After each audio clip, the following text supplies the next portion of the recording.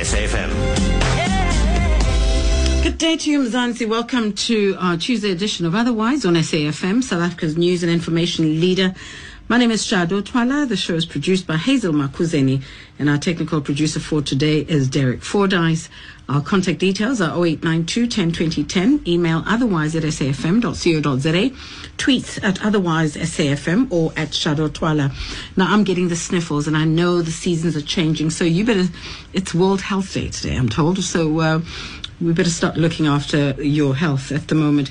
But today on the show, a woman was arrested recently in Somerset West, where police found bundles of marijuana and a pack of magic mushrooms.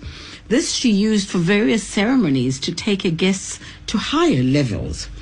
So it is that we have invited Dr. James Liddell from the Lifestyle Clinic to help us understand how good or bad they are, for our brains especially. Then Sue VISSER joins us. She's a health researcher, and she shares how we can keep a healthy mind and body without mind-altering substances. But first, my very short lunch bite, and it's from an unknown author. It says, one man's creativity is another man's brain damage. Otherwise on SAFM. Dr. Liddell joins me now on the line. Dr. Liddell, thank you for joining us. Good afternoon, Shadow, and thank you for the opportunity. Well, I'm hoping that you can be of great help. We're talking about magic mushrooms. And how do we identify these from other normal mushrooms? Because there are lots of species of mushrooms, aren't there? Yes, absolutely. There are those that we can use for consumption with nutritional benefits, and then, of course, you have those with hallucinogenic and psychedelic effects, and they can cause damage and are addictive. And these are the ones that we call magic mushrooms? Those are the ones that we call magic mushrooms, yes. Are they readily available at different places, or does one have to grow them themselves? And how do you identify them? Well, I think you have to have a very good knowledge of how they look. And you can find them in forests and other places, and obviously there are people who trade with them. That grow but they them? are definitely different to the ones that we consume for consumption. So for you and I, not you exactly, but just the man in the street, it's not easy to identify unless you have some prior knowledge of what they look like. Absolutely. So if you don't know anything about mushrooms, don't walk into a forest, cook them and eat them. They might give you a nasty surprise. Hallucinations maybe? Absolutely. Or even worse, kill you? Well, that's also a possibility if you really overdose and you have too much of it. The thing is, it's very difficult from patient to patient or person to person. For the one person, they can have a jolly ride with side effects, and for others, they can even die. Okay, so what is it that they contain that gives us the jolly ride or the hallucinations? They mimic serotonin in the brain. And of course, that can give you then all those effects of hallucinations and euphoria, feeling happy and tranquil and cool. Apparently, they have a psilocybin. Is that what it's called? Yes, that's right. Psilocybin. That's the active ingredient. Now, what does it do to the brain? Well, obviously, it has a stimulating effect, and it gives you a feeling of euphoria, visual and mental hallucinations, change in perception, a distorted sense of time, a spiritual experience, and can include possible adverse reactions like nausea and even panic attacks. If taken in large quantities, can it cause neurological disorders in any way? Yes, definitely. I mean, it can impair your memory. On the long run, you can develop a psychiatric illness. So on the long term, it can be full of nasty side effects that you do not really want and mess up all your brain chemicals that might not be reversible. And of course, a lot of them, when coming down from that high, are usually very depressed. Yes, they can be depressed. They can become schizophrenic. The thing is, when you stimulate the brain, you have an energy level that you normally will not have. But I mean, after the stimulating effect, you really fall right down to where you are if you have overused all your brain capacity and energy. So I just wonder, is this only magic mushrooms or all these other herbs like marijuana? Do they also contain the psilocybin? And what does it have the same effect on the brain? Well, I don't think that the marijuana has the same stimulating effect because, it's a much milder drug, if you can call it. Mm-hmm. But by the end of the day, on a long term, they all more or less have the same long-term side effect, and they damage the blood-brain barrier, which protects the brain. And with all these toxic substances, the brain can become permanently inflamed. And like all chronic diseases are diseases of states of chronic inflammation. And as soon as the brain becomes chronically inflamed, then you've got depression, schizophrenia, psychosis, all these kind of diseases that you can't really turn around. Now, would you, as psilocybin again, and I only know that it's gotten from magic mushrooms, but would you prescribe it for any disease whatsoever that has to do with the brain or any other disease or discomfort that a patient would have? I don't think that any doctor will somehow prescribe these kind of drugs. If they are used by people, it might be in research. But there's no doctor in South Africa that I know of that will prescribe this as a medicinal cure for some other effect. Never ever? No, definitely not. It might happen in a research environment, but not in practice in South Africa. It is absolutely forbidden. Are there any benefits at all if used in controlled formations, for instance, with let's say somebody has an illness and they asked to take at least 3 times a year or twice a month? If it's a controlled area, can they be used? Do they have any benefits? I do not believe that these kind of drugs have health benefits. The problem is that you never know how a patient or person is going to react.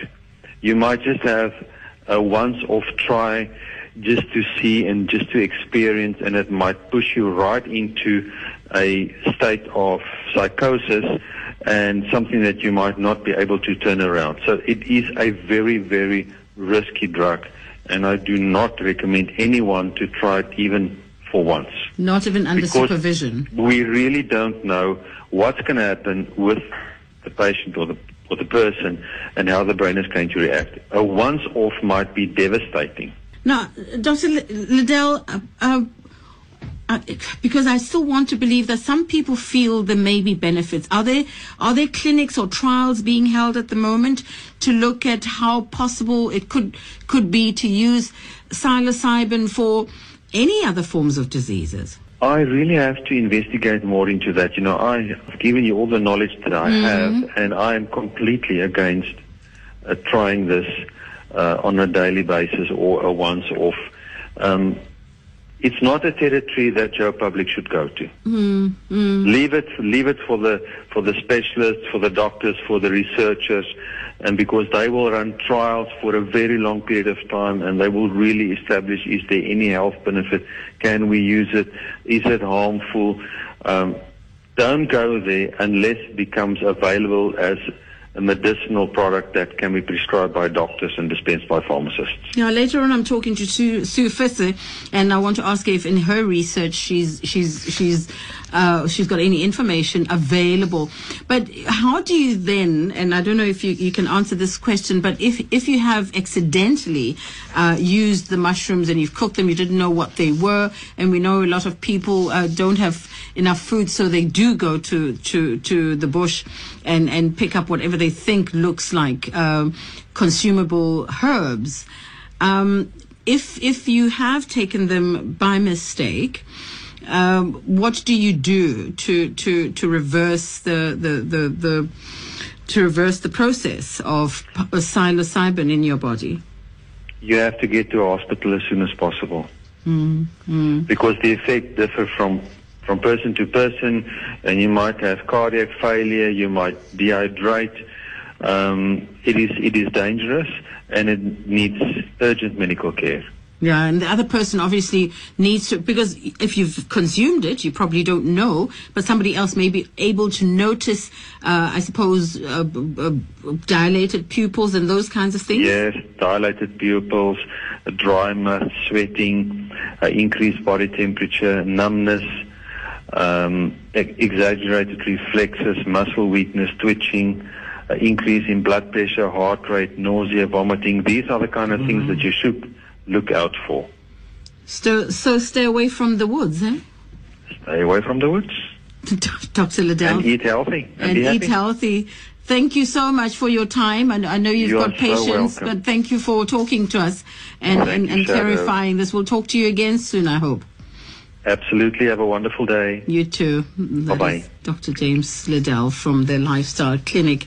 But Sue Fess is going to join me in a bit, and I know she's a researcher, health researcher, and she's going to tell us how to really look after our minds, but also revisit what actually these substances can do to our minds and bodies, and really whether we need them or not. We'll talk to Sue Fess in a bit after this. Once more, Sue Visser joins us. She's health researcher, writer, foodie, and product developer for Nature Fresh. Hello, Sue. Thank you so much for your time once more. Hello, Shadow. I always enjoy your shadow. Now, you say a sound mind in a healthy body houses a happy and peaceful soul, and that's you. Well, I would like to say so, and I did it without taking any mushrooms or anything.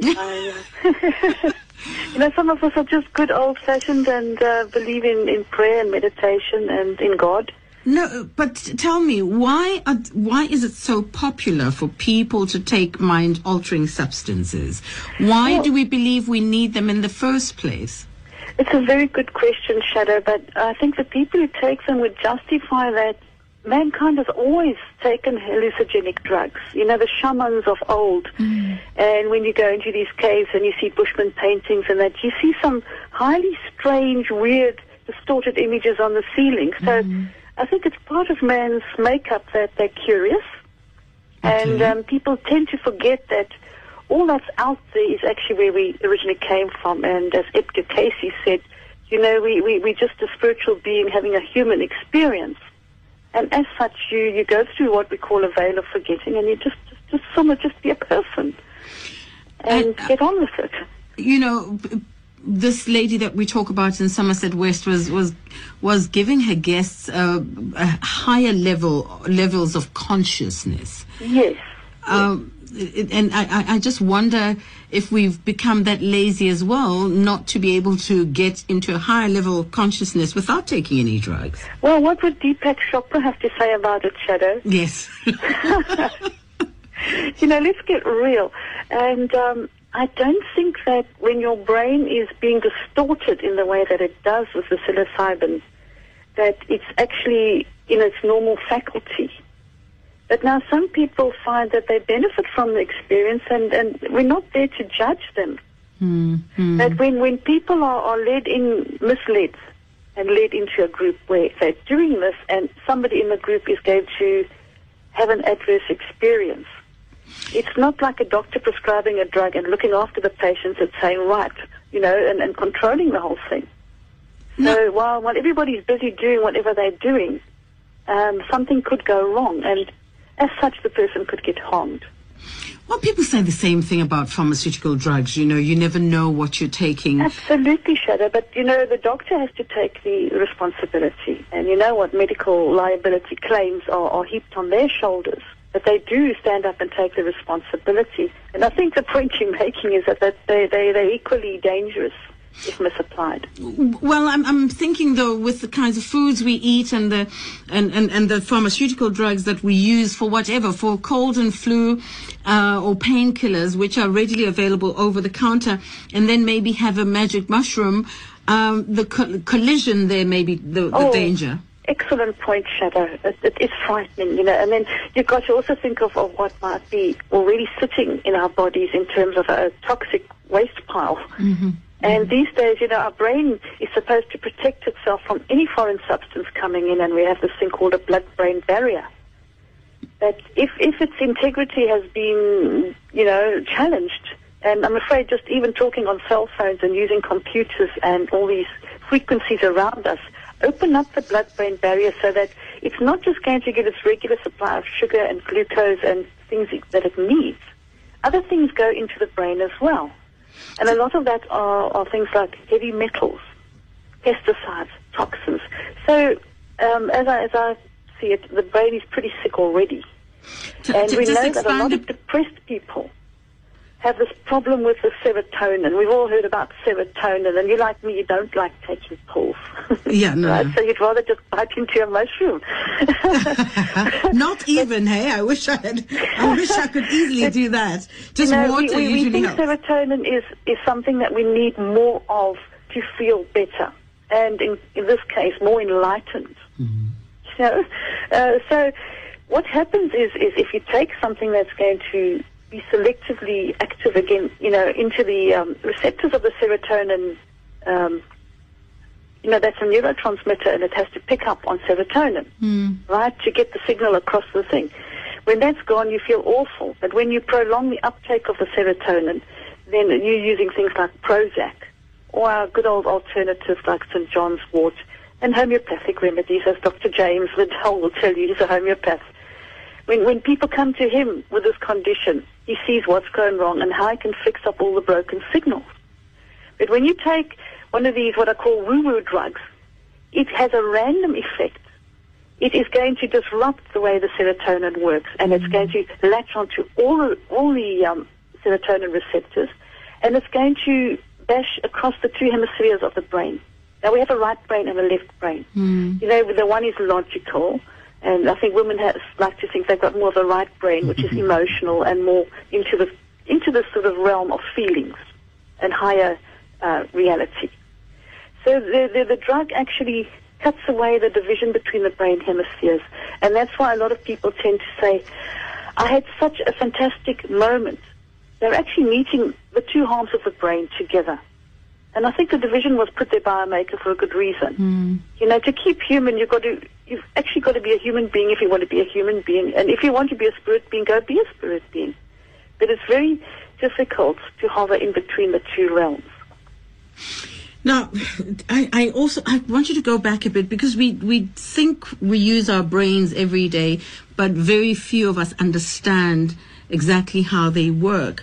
Now, you mentioned that blood-brain barrier. Can we go back to that and just tell us how it works? Right, that's our security system. You've got to enter the right passcode and you're allowed in. The brain is a very vulnerable tissue, as you know, and I don't think many people know this, but it's made out of cholesterol. Wow. Yeah, it's fatty stuff, the grey matter. And that makes the sort of insulation for all the little neurons. It's all insulated by fatty stuff, okay? Enjoy your bite, it's good for the brain.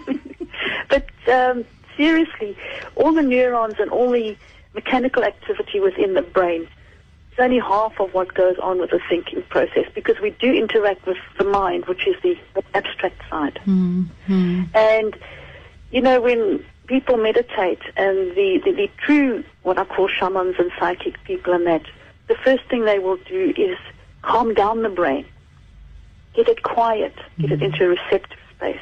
And maybe people just want to, I'd quickly like this experience, and they don't truly understand that you have to grow into that space.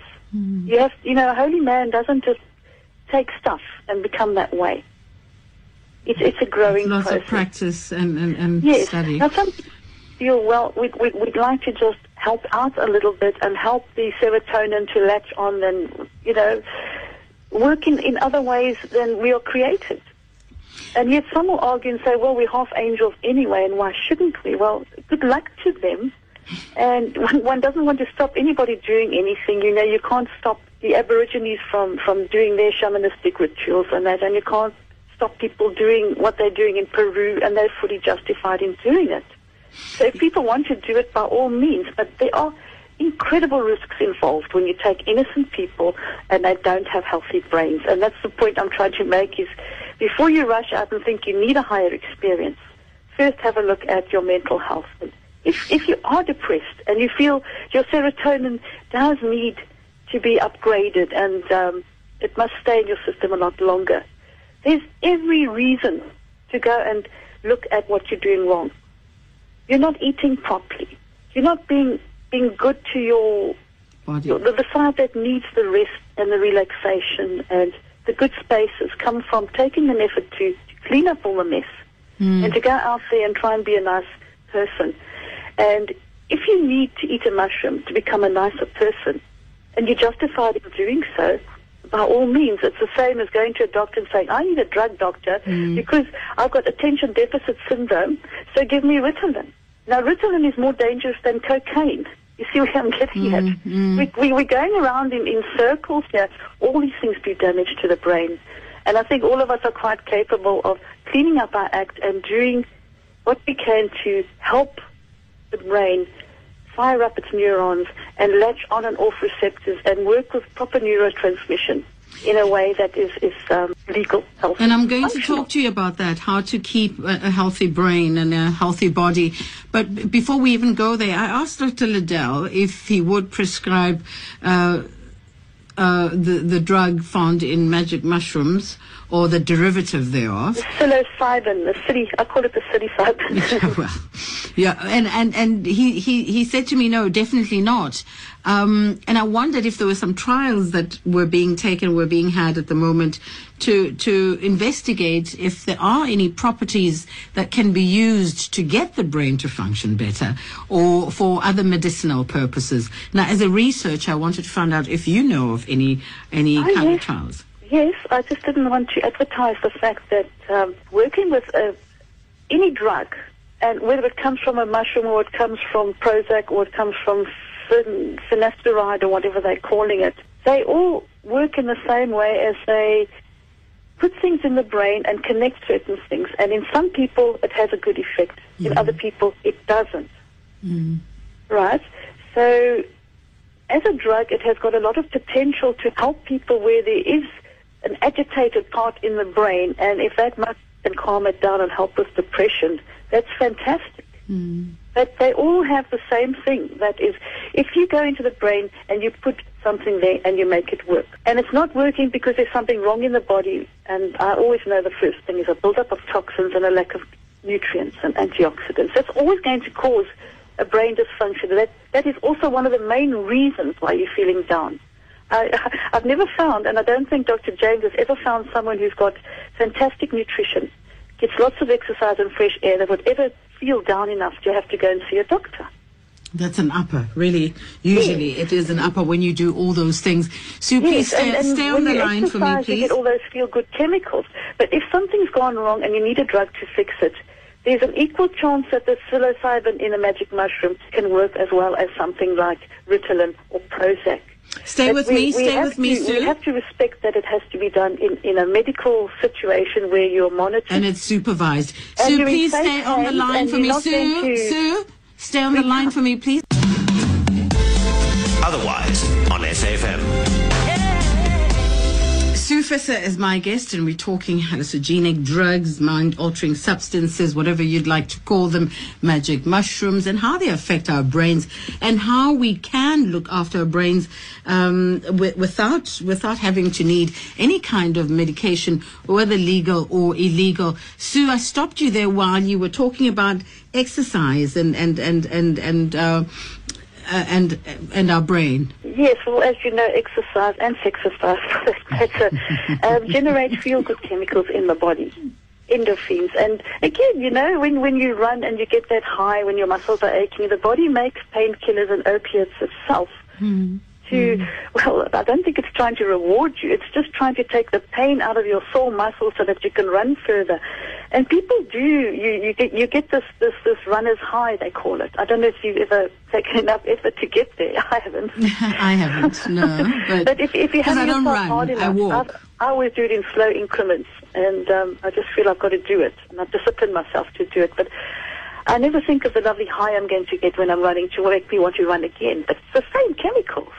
It also works with dopamine. We have serotonin and dopamine, the two chemicals that should be balanced out. And when you're doing physical effort and you want a reward, you get the dopamine levels rising, and you get more self-confidence, and you're relaxed, and you feel in a strong space. Serotonin is opposite to that in that it makes you mellow and chilled out. Mm-hmm. So we want lots of those hormones. Now, the problem is with any drugs that's putting them into the brain says, oh, look what's just arrived. I don't have to make it anymore. Mm-hmm. And although they say in all the studies I tried to find about this psilocybin, is it addictive or not?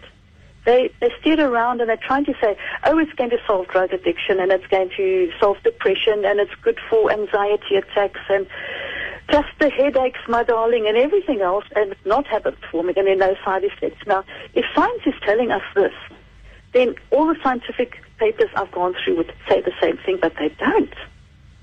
And up come these horrible studies they did with healthy people with MRI scans over their heads, and at least 20% of the healthy young people that they examined as fit to undergo these experiences, 20% of them freaked out.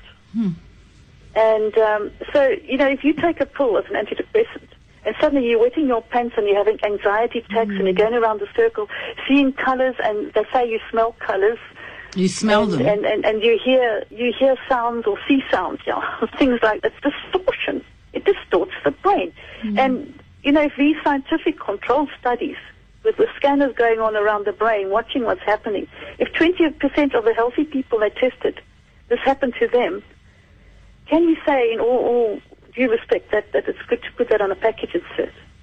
So then they tend to lie about the outcome of the trial.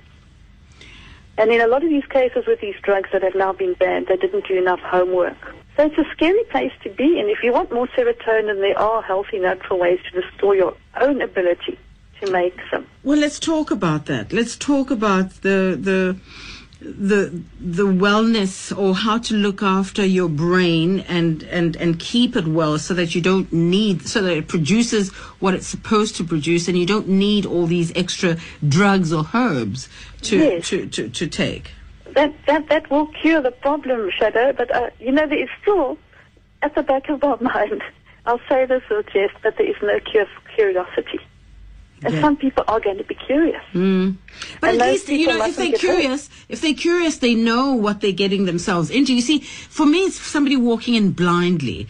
And, we've heard about marijuana, we've heard about magic mushrooms, but I don't think when we interrogate people as to how they understand their workings in their body or in their minds, I don't think people think that far. So at least the next person who's listening, who goes out and experiments, they must go there with some knowledge of what they're doing to their brain or their body. Yes, but you see, they'll fall into the trap of justifying it, because unfortunately all these things that you do, put it into the brain instead of the brain making it itself. The brain, as I said, says, oh, thank you very much, now I don't have to bother, and the next morning it's going to feel down and it's going to want its new little package of whatever you're putting in there to connect it all up again. And the one thing that they all agreed on, all the scientists, and this was very interesting, Shadow, is so now you're putting in 1 unit of whatever it is to get the brain to do that. Over time, you'll be needing 2 units, 3 units. The effect requires more and more of the substance to do the job. Now, this is nice if you're a purveyor of such fine produce, You're selling it to someone, because if you've got them to the stage where they don't feel normal without it, and each time you supply the commodity, they're going to need more of it. You're going to be rather well off, aren't you? And the return from that place is a long and hard and difficult one. Is it achievable to reverse the process the damage you've done to your brain? Well, the damage, they say, is short term. They say the actual half-life of the thing is it's not even an hour. Really? Although some people who've had the profound good experience with the same thing would say the effect, the lovely effect, and the way it's healed their lives and their families lasted for months. So it's very hard to sit as a researcher and say, I'm not going to say good or bad, but with everything you will find that it's not for what works for you may not work for the next man. And in the case of something that is against the law, you are looking for trouble. Do it so that you don't break the law or get found out to do it. It's silly to go and flirt with disaster. So someone's never broke the law, did they? So food for the brain, what do you recommend? The food for the brain, not chocolate. Although it is a feel-good substance, and we know women can't get through a whole month cycle without a bit of chocolate here and there. Yeah. It is comforting. But sugar for the brain is something that's a bit dangerous because you can get into this low blood sugar cycle. So the more sugar you eat, actually the more you drop your sugar. Mm-hmm. But the brain does need constantly. All it really screams for is glucose and oxygen. Okay. And that goes through the blood-brain barrier. So we've got to make sure when we're feeling depressed, when last did you eat? Are you feeling stressed? Are you sitting in front of a computer all day? Mm. All these things can buzz with the brain, and especially when the blood sugar's low, you're going to feel down. And then you must eat. I mean, it's only a pleasure, isn't it, to tell people to eat, and eat in such a way that not too many sugars and carbohydrates are consumed. And if you can bring yourself to have a hard-boiled egg or some salmon or some substantial protein, all the better. All the better. Our PA at Nature Fresh, she sits there and I come into the office and I think, oh, what's that awful smell? And then she is sitting eating 2 hard-boiled eggs with a big grin on her face. So, people learn. You do by experimentation. You'll know what keeps you going. And it's certainly not sugar. You have to raise your blood sugar with protein. And now that's ironical, isn't it?